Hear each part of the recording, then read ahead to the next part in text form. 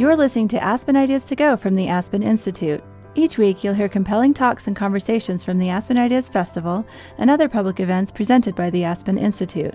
The Aspen Institute is an educational and policy studies organization that fosters values-based leadership and provides a nonpartisan venue for dealing with critical issues of the day. On this episode, we hear from New Orleans Mayor Mitch Landrieu, whose speech, "Will Violence Be Our Legacy?" was delivered at the 2014 Aspen Ideas Festival.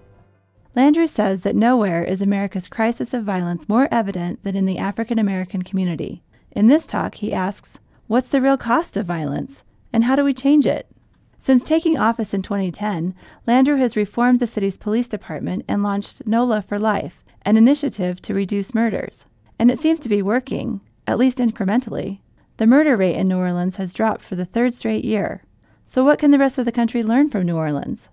The Aspen Institute found this talk to be so compelling that we'll be taking a deeper look at violence in America at the Aspen Ideas Festival this summer. Here's Mayor Mitch Landrieu. One of the things that happens when you're a mayor is you are given the opportunity, you're compelled because you are responsible to see things that maybe other people don't see. And I believe this nation is one nation, and what's happening in one part is not really that isolated from another. And so I bring this talk to you today to discuss what I consider to be a very complicated, very tough issue, and I'd like to speak for a while and then, of course, open it up to questions, because the big idea is to stop murder, particularly amongst young African-American men who are killing and being killed at catastrophic levels.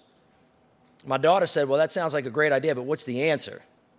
And I said, well, that's what we're going to start talking about. But what's happening in this country is we don't know what's happening, or we're not thinking about what the answer is. So the big idea is for us to stop for a minute and just to think about what might be happening that you may notice a bit, but don't really see. And so I want to talk to you about this issue because, as I have come to learn, hard truths fall painfully, really, on ears that don't want to hear and eyes that don't want to see. I can tell you that there's something that's not right in our country, because every day some young African-American men are being killed at what I know you will come to learn are catastrophic and alarming numbers. As I've said, we're supposed to be one nation. We're supposed to be indivisible. We're supposed to have one shared destiny. But the truth is that African-American boys feel like we have forsaken them. It's like a vine choking the life from a proud oak. I think this creeping menace of violence tightens its grip on our nation. I think that we are caught in a cycle of violence, and if you pay attention, you will see that many of us are drowning in sorrow as we come to mourn these deaths. In fact, it's a constant drumbeat of death, a constant drumbeat of shootings, a constant drumbeat of murder, day after day after day after day. Every year, 15,000 American citizens are killed on the streets of America. About 40 people lost every 24 hours. One person is killed every 35 minutes. A Newtown slaughter, 28 dead plus 12 every day. A Virginia Tech massacre every 20 hours. A Washington Navy Yard mass shooting every 8 hours. And by the time this forum is over, more lives will be taken than the Sarno brothers took on that fateful day in Boston not long ago. Indeed, last month, every news outlet in America covered Elliot Rodgers' murderous rampage at Isla Vista near the UC Santa Barbara campus. 6 people were killed. But not much was said about the 80 individuals who were killed in the 3 days prior to that. This humanitarian crisis is not in some faraway nation. It's here on our streets in America, in our neighborhoods, in our homes. We cannot be strong abroad if we're not strong at home. Morally, economically, spiritually, for the good of the nation, strength and security, we have to confront this and we have to do more. It's almost like there's snowflakes of death that are falling across the nation, and they dissipate when they hit the ground before anybody even notices that they were there. We rarely take note, and on the rare occasions that we do, we either forget immediately, we stay in denial, or we just walk by. So let's stop for a minute and let's remember them by person. This morning in Newport, Virginia, 19-year-old Rashard Lewis was gunned down. While we were asleep last night in North Philadelphia, a 32-year-old man was gunned down for blocking traffic on his street. Early Thursday morning, Brendan Tevlin shot dead in his Jeep outside an apartment complex in West Orange, New Jersey. He had just texted his mom saying, "I'm on his way home." He was a college freshman. He was 19. He didn't make it. 800 miles away, almost at the same exact moment, 21-year-old John Huddleston and 18-year-old Sidney Smith were shot in North Knoxville, Tennessee. John's dead. Sidney's likely to survive. The day before that, Del Monte Young was shot and killed in Baltimore. He was 19. Just a few hours earlier, 29-year-old Kevin Richardson and 26-year-old Nakira Jackson were shot and killed in Miami.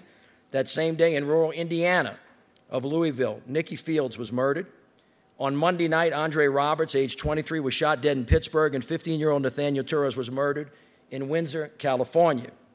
Then there was India Martin, killed after what started with just crosswords on Facebook, spilled out into the streets. She was shot. She was killed in Chicago's Back of the Yards neighborhood. She was 14 years old. And just a few weeks ago in New Orleans, Johan Kenner was at a neighborhood park in Treme. When two shooters came by, they opened fire. It was a mistaken identity. He had just graduated. He was a football player. He tried to run away. He didn't make it. He was 17. We're losing a whole generation of promise, and these fresh victims lay cold in a mass grave shared by hundreds of thousands of American citizens.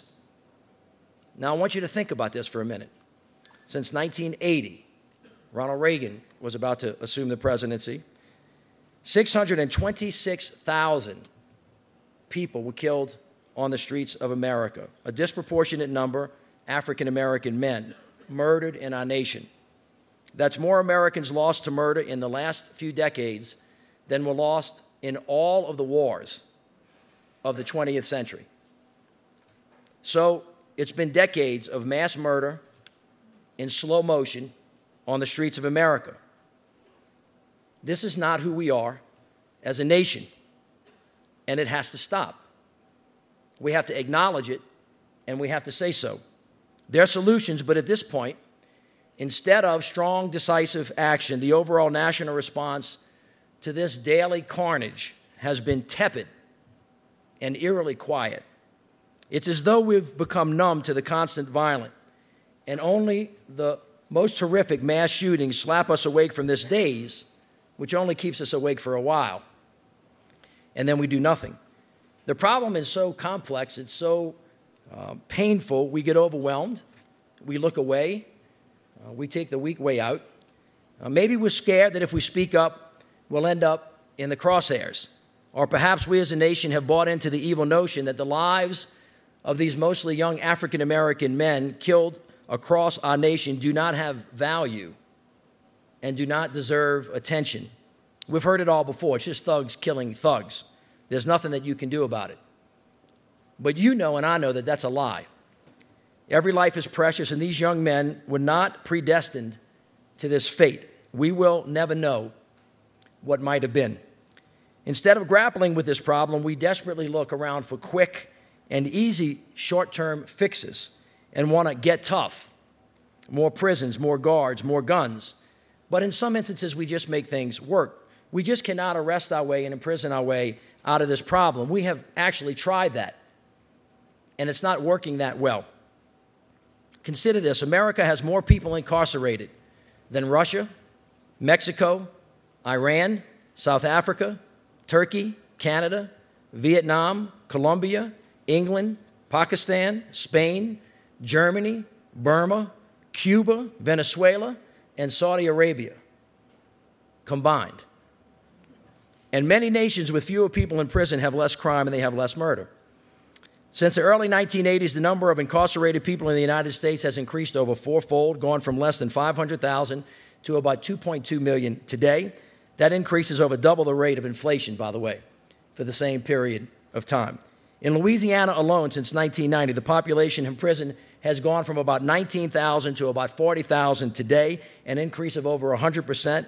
That leaves about 1 in 86 adults in our state incarcerated, and nearly half are serving sentences for nonviolent, mostly drug-related offenses.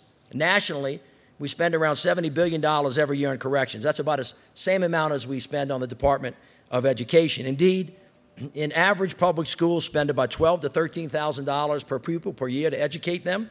To incarcerate one person for 1 year costs about $30,000. Now, in Louisiana alone, in 2 decades, the state went from spending about $275 million on incarceration to $750 million today. And after that, Louisiana's violent crime rate is higher than it was in 1977. In our city, we spend over $31 million per capita on jail per year, about the same as the city spends out of its general fund on the Department of Public Works, the Criminal District Court, the District Attorney's Office, and the Recreation Department combined. Now there's a bipartisan coalition talking about this, and it's important that we get that piece right. But here's the truth. We have a long way to go. America seems to be drunk on violence, and although today it may be another family in mourning, like a virus, it spreads, which is why it is very much not just a criminal justice issue, but a public health issue as well. So, not all of us here may be at fault, but I can tell you this, we're all responsible for trying to find a way. Local, state, and federal government each need to do their part. Churches, schools, friends, neighbors, mothers, and fathers each need to do their part, and of course, these young men need to do their part as well. Learn and take personal responsibility, and first, they have to stop the shooting. For our part in New Orleans, we have had enough of the shooting. We've had enough of the death and the destruction in our city streets. So since taking office 4 years ago, besides working with the entire community to rebuild the city, our education system, our health system, all of the things that we're doing, we have made it a priority to reduce murder on the streets of New Orleans. So we went to police officers on the beat. We went and talked to the mothers of murder victims. We went to expert criminologists and held focus groups with these young men in the game, so to speak, all to ask, what is this? What is it about? How can we solve this problem? And you know something? From the hardened detective to the 17-year-old kid from the neighborhood, they all told us essentially the same thing. Solutions have to hit the streets with a special focus on prevention. From this wisdom, we designed a comprehensive solution that we call NOLA for life. It is tough. It tries to be smart. And, of course, it aspires to be holistic. After all, a lot must change to prevent murder and to change what I call a culture of violence, learned behavior over time that keeps repeating itself, that is producing bad results. We need more jobs. We need more schools. We need healthy neighborhoods. We need stronger families. We need a better police department. That's true. But we learn what matters most when it comes to preventing murder is that there are a small group of young African-American men who hang out together, who are the ones who are shooting and the ones who are being shot. Indeed, when it comes to murder in New Orleans, and I believe that this is true across America, the same exact profile begins to emerge time and time again. About 1 of every 3 murders occurs in the same 4 neighborhoods in the city. About 80% of the victims are young African-American and men between 16 and 25 years old. Many are high school dropouts. They're unemployed. 80% had an arrest record. Over half of them are under a certain age. And here's the thing. Over 80% of them know each other. After talking to these young men who fit the profile, we learned something else. They want to get out of the game.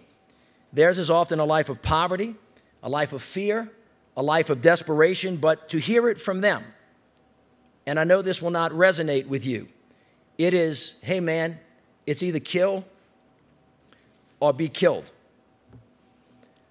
We need to be tough, but we need to be smart. To prevent murder, we have to find a way to help these young men see a pathway to the future because they do not see that right now.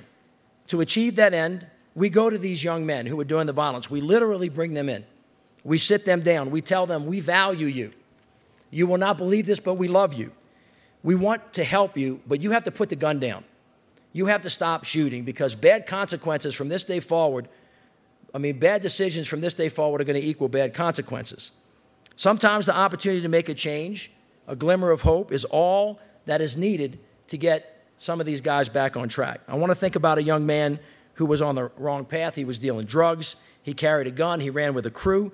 In fact, when he first got involved with NOLA for Life, he came with 2 of his friends. At the end of the year, though, One of his friends would be arrested for murder. The other was shot dead. But on that day, this young man chose the new way. With our help, he got a job. He worked hard. He's been promoted.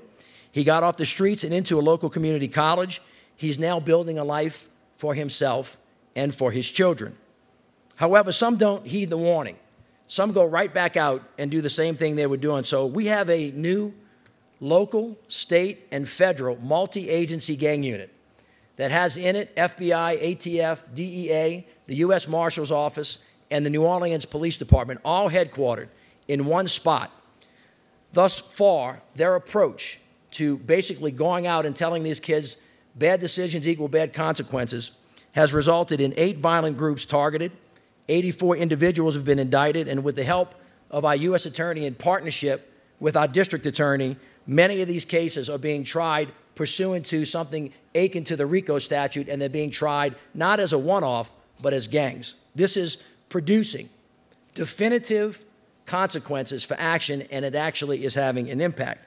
So we're sending a message through word and deed on the get tough side now to those terrorizing our neighborhood. You have a choice. Stop the shooting, put your gun down. We're going to help you get on the right path, but if you don't, we're going to come after you, and we're going to protect you, and we're going to protect the community. We don't have all the answers, but we're trying anything that we can do to support our young men as they turn away from violence. With Mike Nutter from Philadelphia, who's the mayor there, we have established a partnership called Cities United, which brings mayors from across the country together who are drilling down on this issue. Our ceasefire program in New Orleans that we borrowed from Boston, from New York, and Chicago seeks to stop the cycle of violence by mediating conflicts. And hundreds from New Orleans' toughest neighborhoods have come out for midnight basketball to play, hear from role models, get connected to jobs, training, or whatever else is needed. Plus, we're working hard to get ex-offenders back on track. Now, this is really important because even though there are 2.2 million people in jail today, most of them are not going to be there forever. Currently, about 1/3 of the people being released from prison today go back to jail within 3 years. So we have a choice. We can either wait for them to commit another crime, or we can get ahead of the problem and we can try to help them. We've got to shut down this revolving door. It's outrageous. 1 in 14 black men is behind bars, and 1 in 7 is either in prison, on parole, or on probation.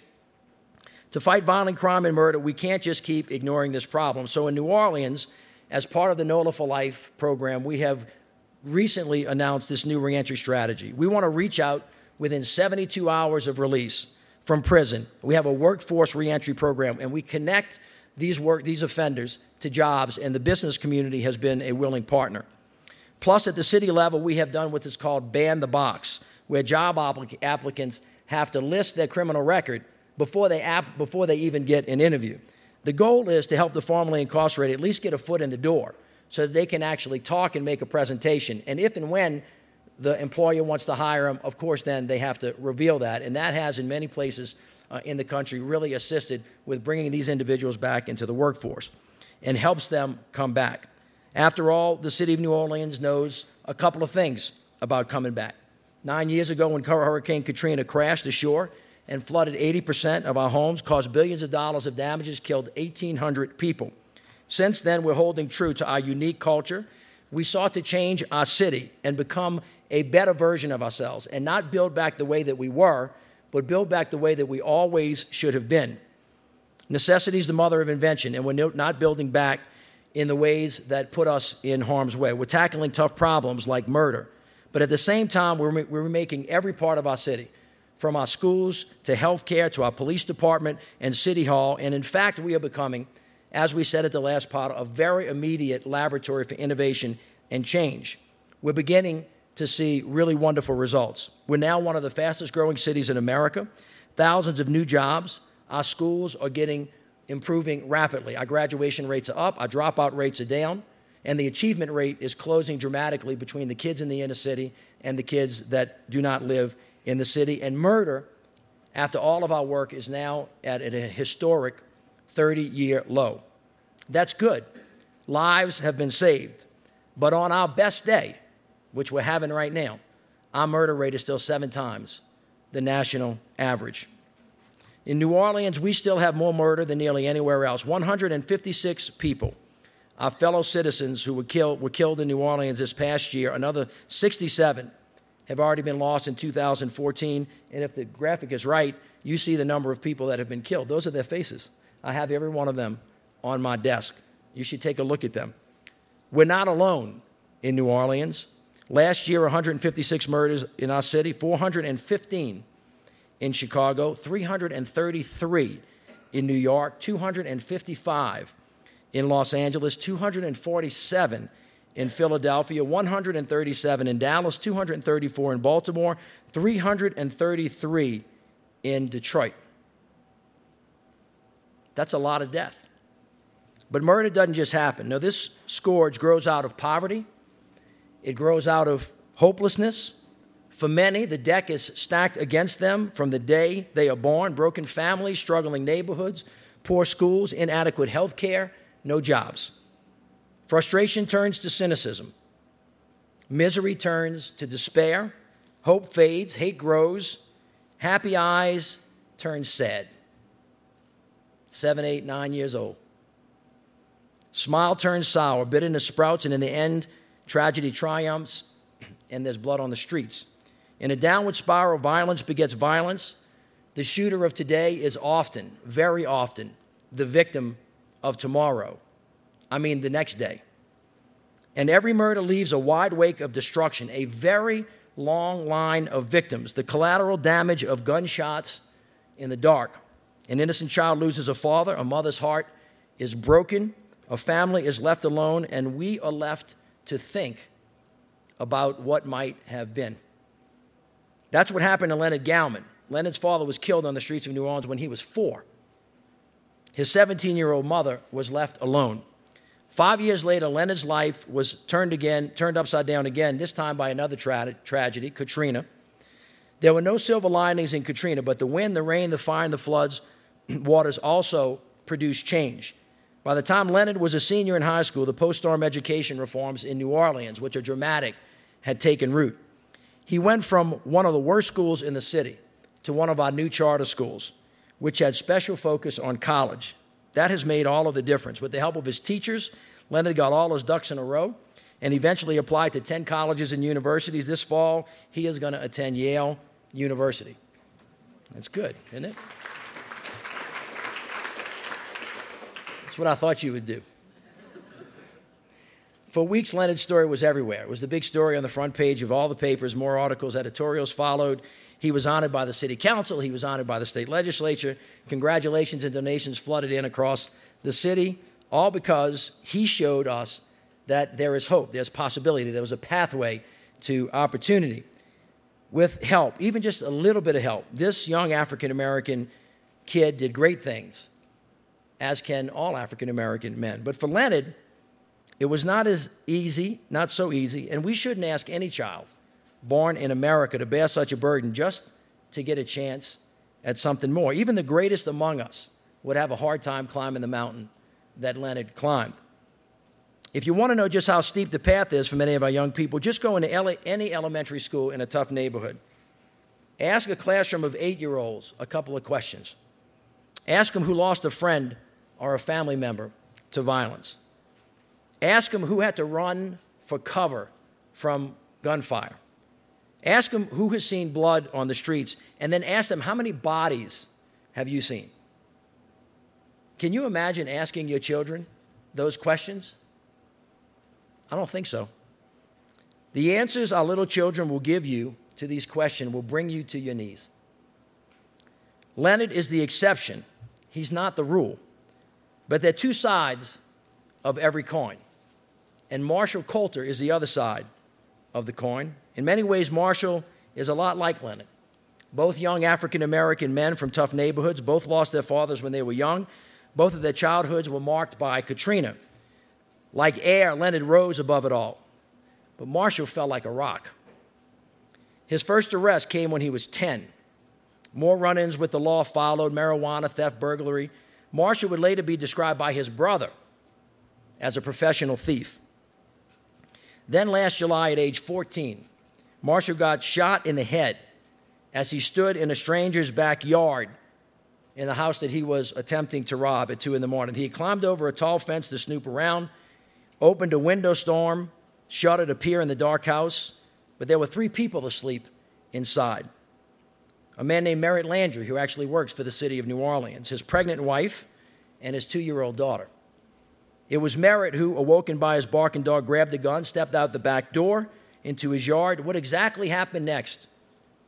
We do not know, but in the early morning darkness, a warning was yelled out. Marshall made a sudden movement, and Merritt squeezed the trigger.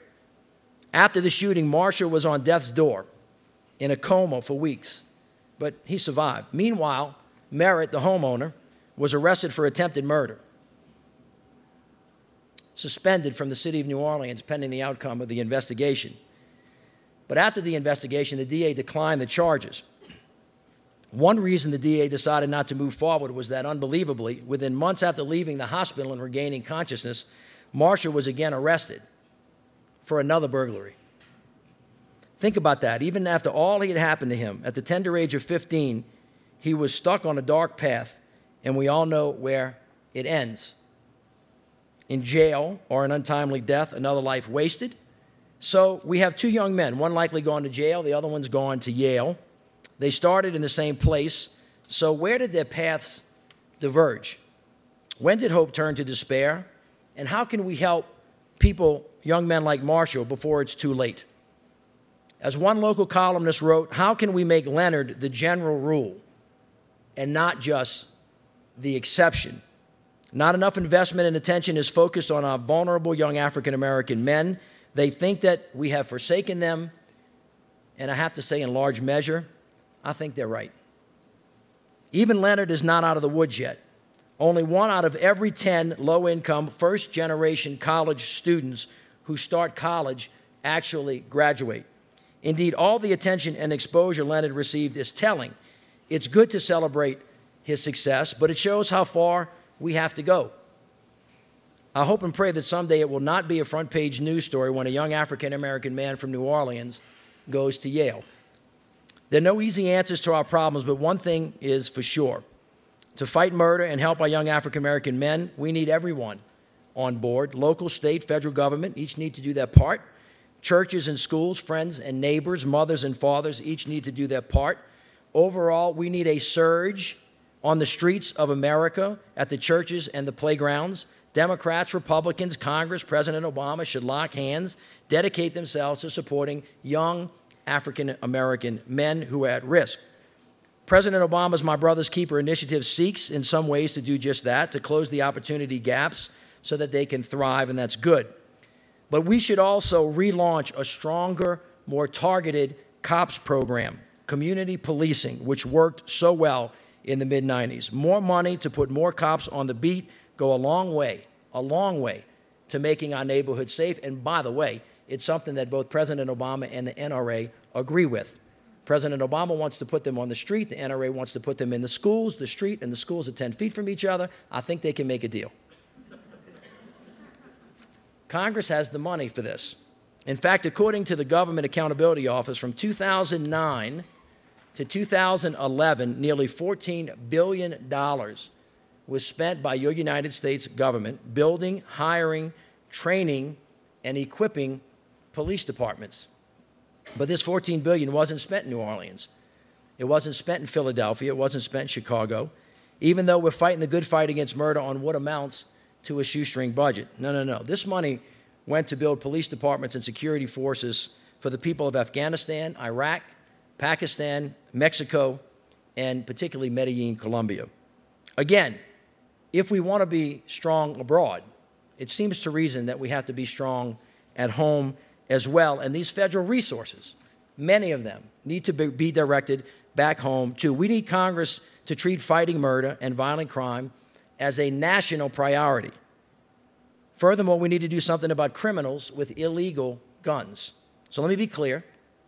I support the Second Amendment, but the genius of our Constitution always creates a balance between rights and responsibilities. It distinguishes between the right to speak our mind and the crime of yelling fire in a crowd. Common sense solutions can be struck to find a balance to the original intent. And there is common ground, actually, on this issue. I'll give you just one example. Everyone can agree that we should do what we can to get illegal guns out of the hands of dangerous criminals. And here's one specific way we can do it. Over 30 years ago, Congress authorized federal agencies and prosecutors to target drug dealers directly as part of the war on drugs. We should do the same thing with violent gun offenders and make their prosecution a federal priority. Let's give prosecutors clear concurrent jurisdiction over all violent offenses committed by firearms that have traveled in interstate commerce. You need to bring the hammer down on just like we've tried to do in New Orleans. The bottom line is that on the big issues of the day, we have to refuse to look away. We can't be quiet. We can't stay in denial. After all, we pride ourselves as Americans on tackling difficult problems. We fix things. We put our hands to the plow, and we find to make a better life. I want you to think about this. When 300 little girls were kidnapped by murderous terrorists a world away in a Nigerian village, we paid attention. And we responded. When Putin threatened the peace, we acted. President Obama wants $1 billion security aid package for Poland and other Eastern European nations, not to mention the $500 million he just asked for Syria. This is what we do. The United States of America doesn't shy away from a challenge. We step up and work to solve big problems, even if there are no clear solutions. And on this issue of preventing murder, it is our people getting slaughtered. If we're truly one nation, indivisible, something needs to be done. We have solutions, example after example of how we can get it done. All we need is the will, and we need the focus. This is a national issue that deserves a national response. My good friend Mike Nutter, a courageous leader, said that if every year the Ku Klux Klan killed thousands of African American kids, this country would be on lockdown. If thousands of well-off white kids from the suburbs were murdered every year, there would be hell to pay. If either one of these things happened, the earth would stop spinning, the sun would stop shining, and we would respond marshaling every resource that we have to find a way or make one to fix this problem. Yet nearly 15,000 people in America, a disproportionate share, young African American men, are murdered, and truly not one word. Here's the point. As Americans, if something is a priority, we have to find a solution, or we have to make one. Some may say, not my neighborhood, not my kid, not my problem. But, folks, violence is like a virus. It spreads. It spreads from the streets of Central City in New Orleans to the south side of Chicago, to a movie theater in Aurora, Colorado, to Newtown, Connecticut, to the Navy shipyard in Washington, D.C., and then perhaps, it is at your doorstep or at your car's door. I say this not to make you afraid, but to make you realize that everything is interconnected. What affects one impacts all. We need to make sure on the homeland that no one is left behind either. And we are not living up to that promise right now as American citizens. But if you get down into the issue of murder, you can come to understand that in many ways, no matter how much work we do, no law by itself, no rule, no regulation, no federal funding alone is going to fundamentally change the culture of death on the streets of America. Government, even on its best day, can never replace a family. And so personal responsibility plays a very, very big part here. And we each need to take care of our own business and help take care of the people around us. There is no excuse. We have to really quit waiting and start doing. We may not all be at fault. As I have said before, I will leave that argument to somebody else, but it is absolutely clear. Now that we know about it, now that we see it, now that we understand it, now that it is provable, now that it is true, we are all responsible for changing the culture of death and violence to a culture of peace and prosperity and opportunity. Some believe that the murder of thousands of young African American men on our streets is to be accepted, like it's part of the natural order of things. Well, it hasn't always been this way, which means that it doesn't have to always be this way. But I'm here to tell you that we are each bound as one nation, indivisible, with one shared destiny. Now's the time to make combating murder and violent crime a national priority. Now is the time to help young African American men specifically overcome the challenges they face. All of you in this room are some of the leading voices in a nation, and you can make a difference. So take this urgent message to heart. Keep it at the front of your minds. Join me clearly, really as a moral imperative. This is not right. This is not who we are as Americans. The killing has to stop. Help us invest in and find the solutions to the problems. Get involved. Spend your time on this issue, your treasure, your talent. Through this work, we can inspire our nation and the world and prove that we can produce triumph out of tragedy. After all, this is what we do. We tackle big challenges, and this one is as tough as this country has faced in a long time. We have a long way to go together, but the deaths of so many Americans on the streets of our nation was not those individuals' destiny, and it should not be this nation's legacy. Thank you very much.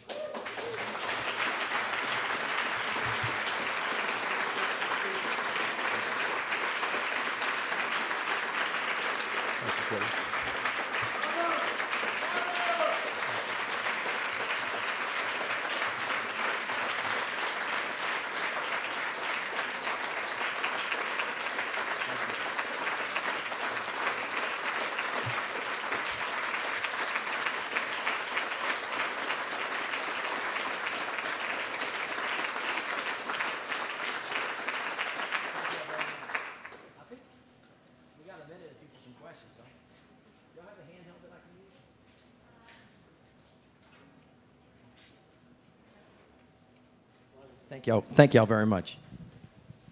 Yes, sir.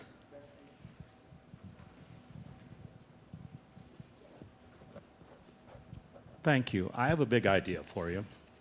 My premise is that fewer guns, we'd have fewer pictures on your desk. Why doesn't the city of New Orleans and the mothers of the kids who were killed put in a lawsuit suing the NRA, suing the gun manufacturers, and the basis of the lawsuit is that their First Amendment rights are being overrun by the Second Amendment. Now, I happened to be here last year, and I ran this by Justice Breyer. I just asked him, I'm not a lawyer. Did he tell you how you'd vote? No, he told me that was a legitimate lawsuit.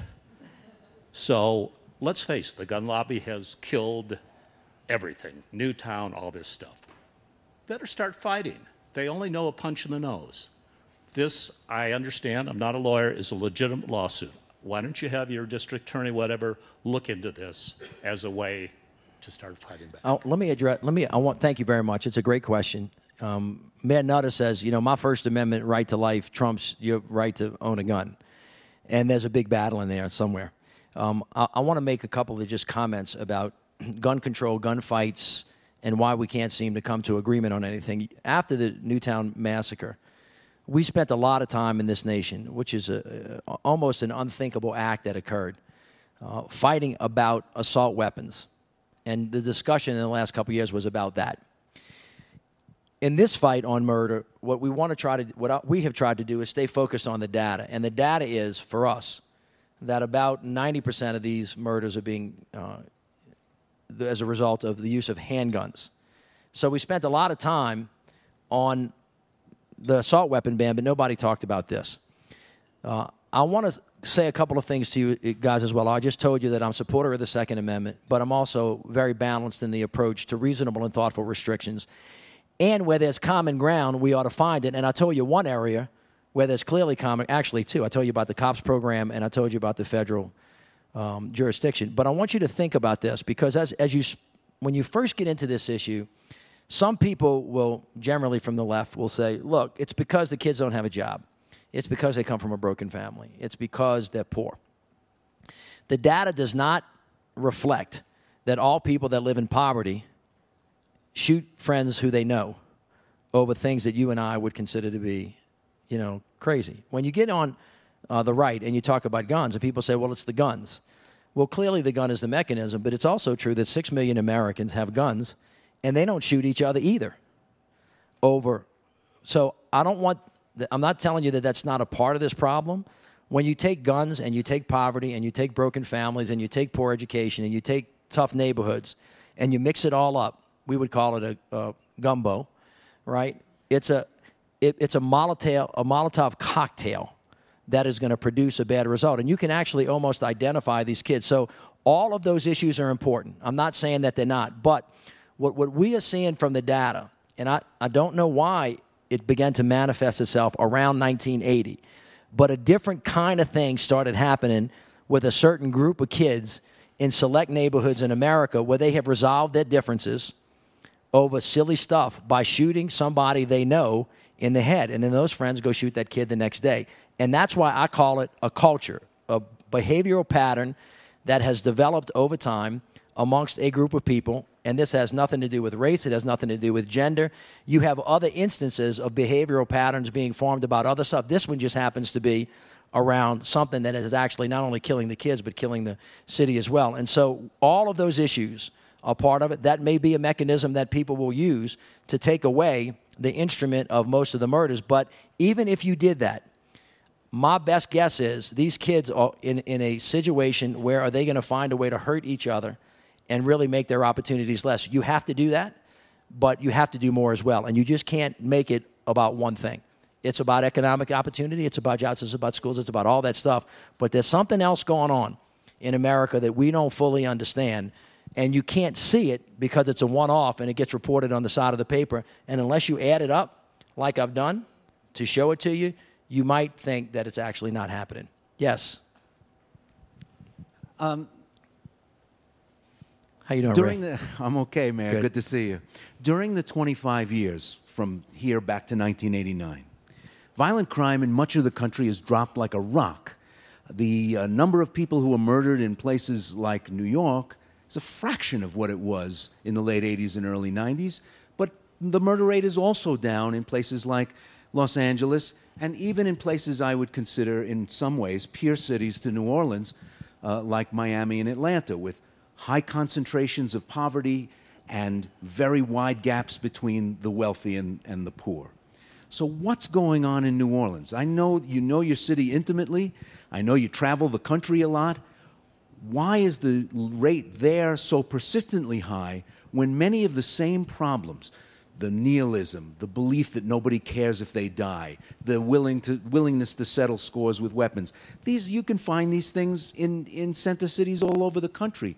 What's going on in New Orleans that makes that level so ambiently, persistently high and so stubborn to bring down?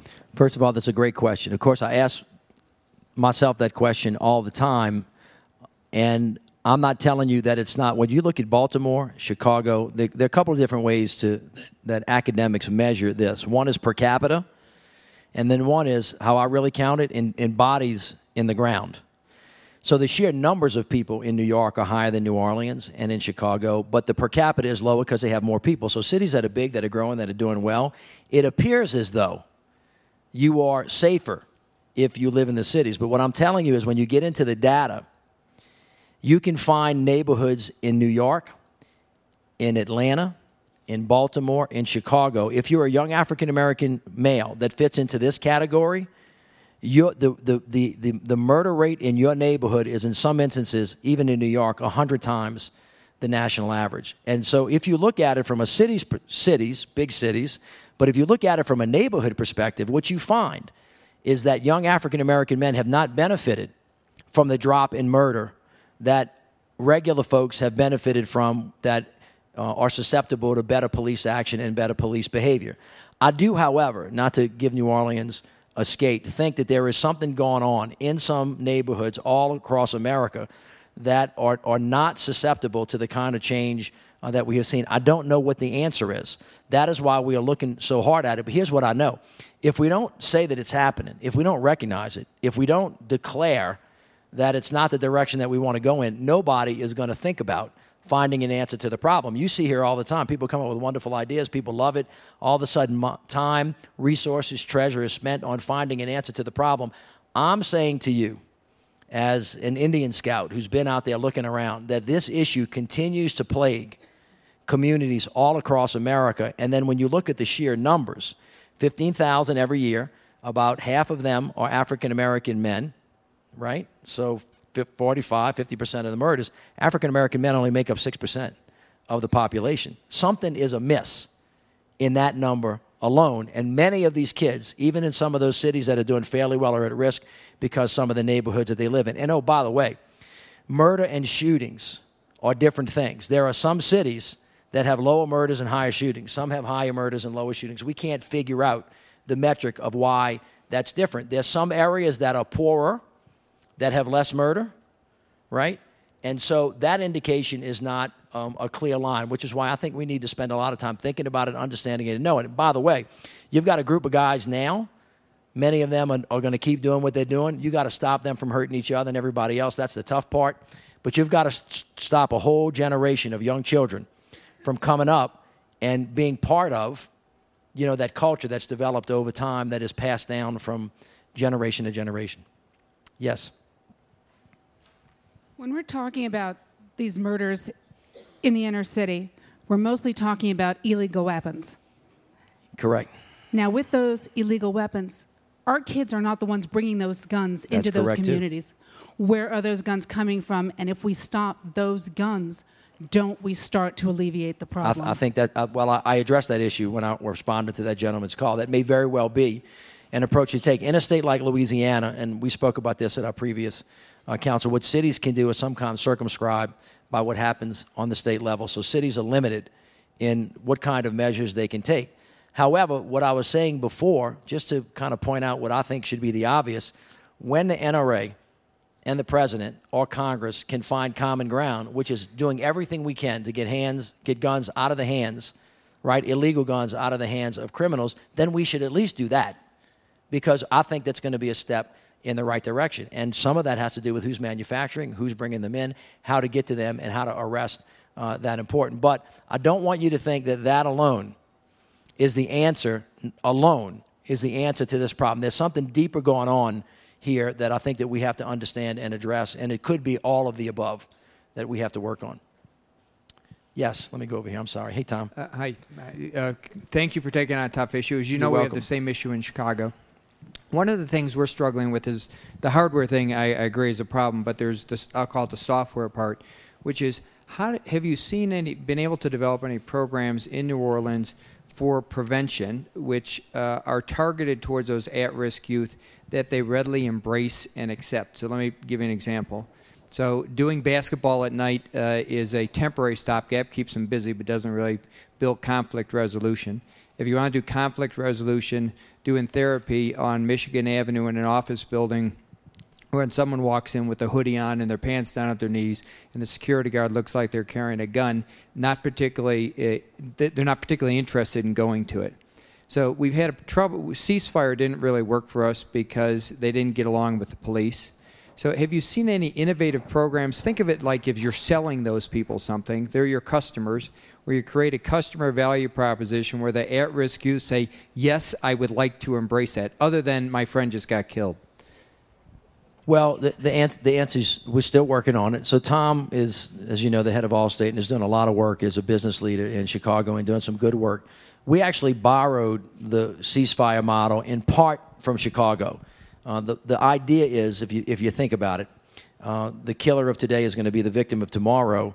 It's usually an immediate reaction. If you can get in between them and cool that down for 72 hours, right, if you know who the folks are, then you can actually alleviate and actually reduce murder. It's a model that actually works. And the reason it works, at least in New Orleans, first of all, they're not working, quote unquote, in partnership with the police department because they don't like to talk about it that way, but they're not antagonistic to each other, and ex-offenders who know everybody in the neighborhood are actually working as the mediator. So there's some authenticity there in who's speaking to the young men that are interrupting. Another thing we did was borrowed something from St. Louis where we asked judges if there's a gun involved in a crime or a murder, make sure the bond is set so that it's a little bit harder to get out so fast. The minimum level they used in St. Louis was $30,000, and it, again, demonstrated that it kept the young man in jail for at least 24 to 48 hours. It gave the teams time to get on the streets and to get that interruption gone. So ceasefire has actually proved to be quite helpful in New Orleans. Now,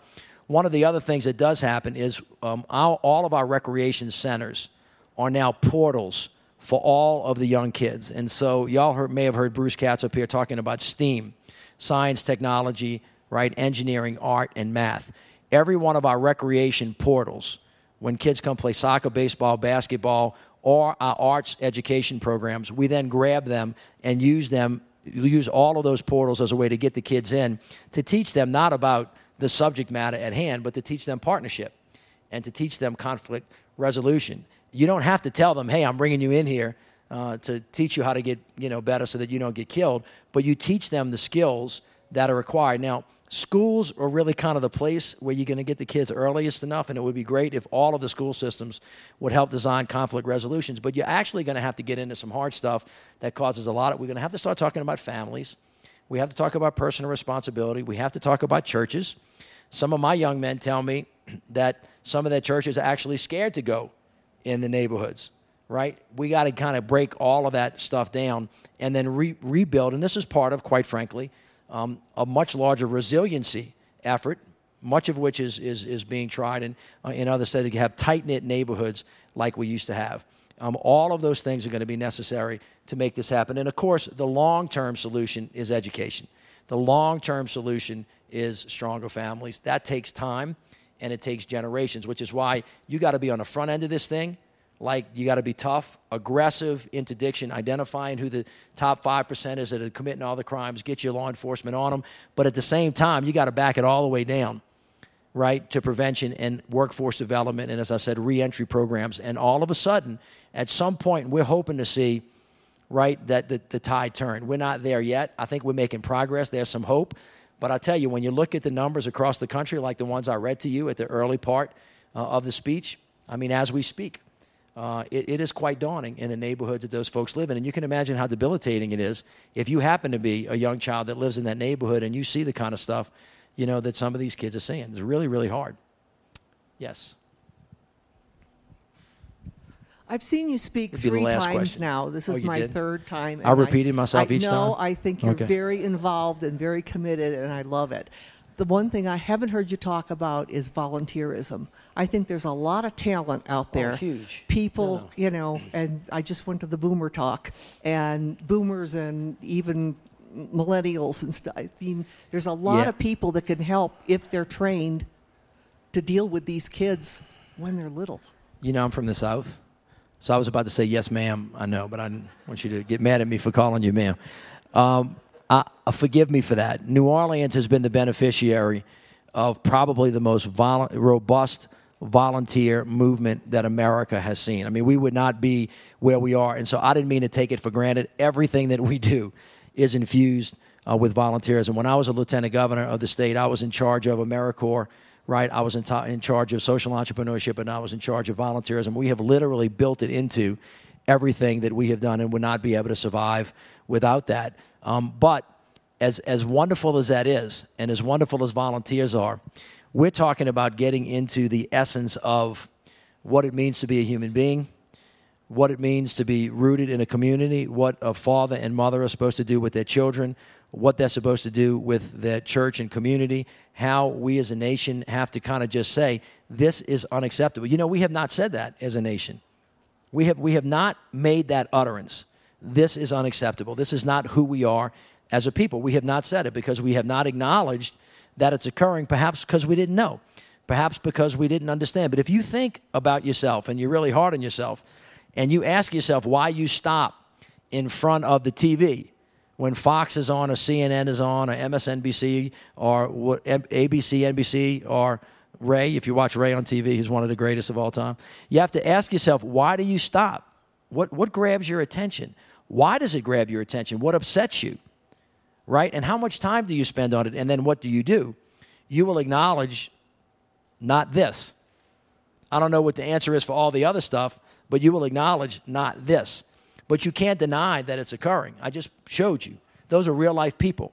Those are real names. And it is a fact that I keep behind my desk. I have 7 of them, big red binders that are this thick, that have the names and pictures of every human being, what they look like before they were killed and what they look like when they're on the ground. Every one of them. And I keep them on purpose because I want to be uncomfortable about this issue. And New Orleans gets all the applause for doing all the wonderful things that it's doing. And we're doing great things, and I'm very proud of them. And I'm thankful to all of you. What I'm saying is we're leaving folks behind. And I don't think that we will ever be that nation that we aspire to be, right? That more perfect union that we talk about if we continue to let this happen. Because I think, in my opinion, this is what we would call a gateway issue. It takes you a lot of other places where we could do a lot better, but it requires us to value every human being in the United States of America because they are all valuable. And if you just think about the amount of potential that we're losing because of the way our criminal justice system works and the consequences that we have all collectively over time, in some form or fashion, some more benign, some from malintent, some from just indifference, created. I think that most people would agree this is not the really nation that they once envisioned that we wanted to live in. But having said that, I believe this: every problem is solvable. And I have seen time and time again the people of America say, if that's important, if that's a priority, if we have to get after it, we're going to get after it, and we're going to find a way, or we're going to make one. And I think we have to do that here, too. All right. Thank you all so much. I appreciate it. That was Mayor Mitch Landrieu, recorded live at the Aspen Ideas Festival on June 28, 2014. The Aspen Ideas Festival is the nation's premier gathering place for leaders from around the globe and from across disciplines to engage in deep, inquisitive discussion and tackle the ideas and issues that shape our lives and challenge our times. You can discover more at our website, aspenideas.org. Make sure to subscribe to this podcast, Aspen Ideas to Go, on iTunes or other popular podcasting services. And while you're there, please take a few moments to rate and review this podcast and share it with your friends and colleagues. You can also follow the festival on Twitter at Aspen Ideas and Facebook. I'm Tricia Johnson, Editorial Director of Public Programs at the Aspen Institute. Thank you for listening.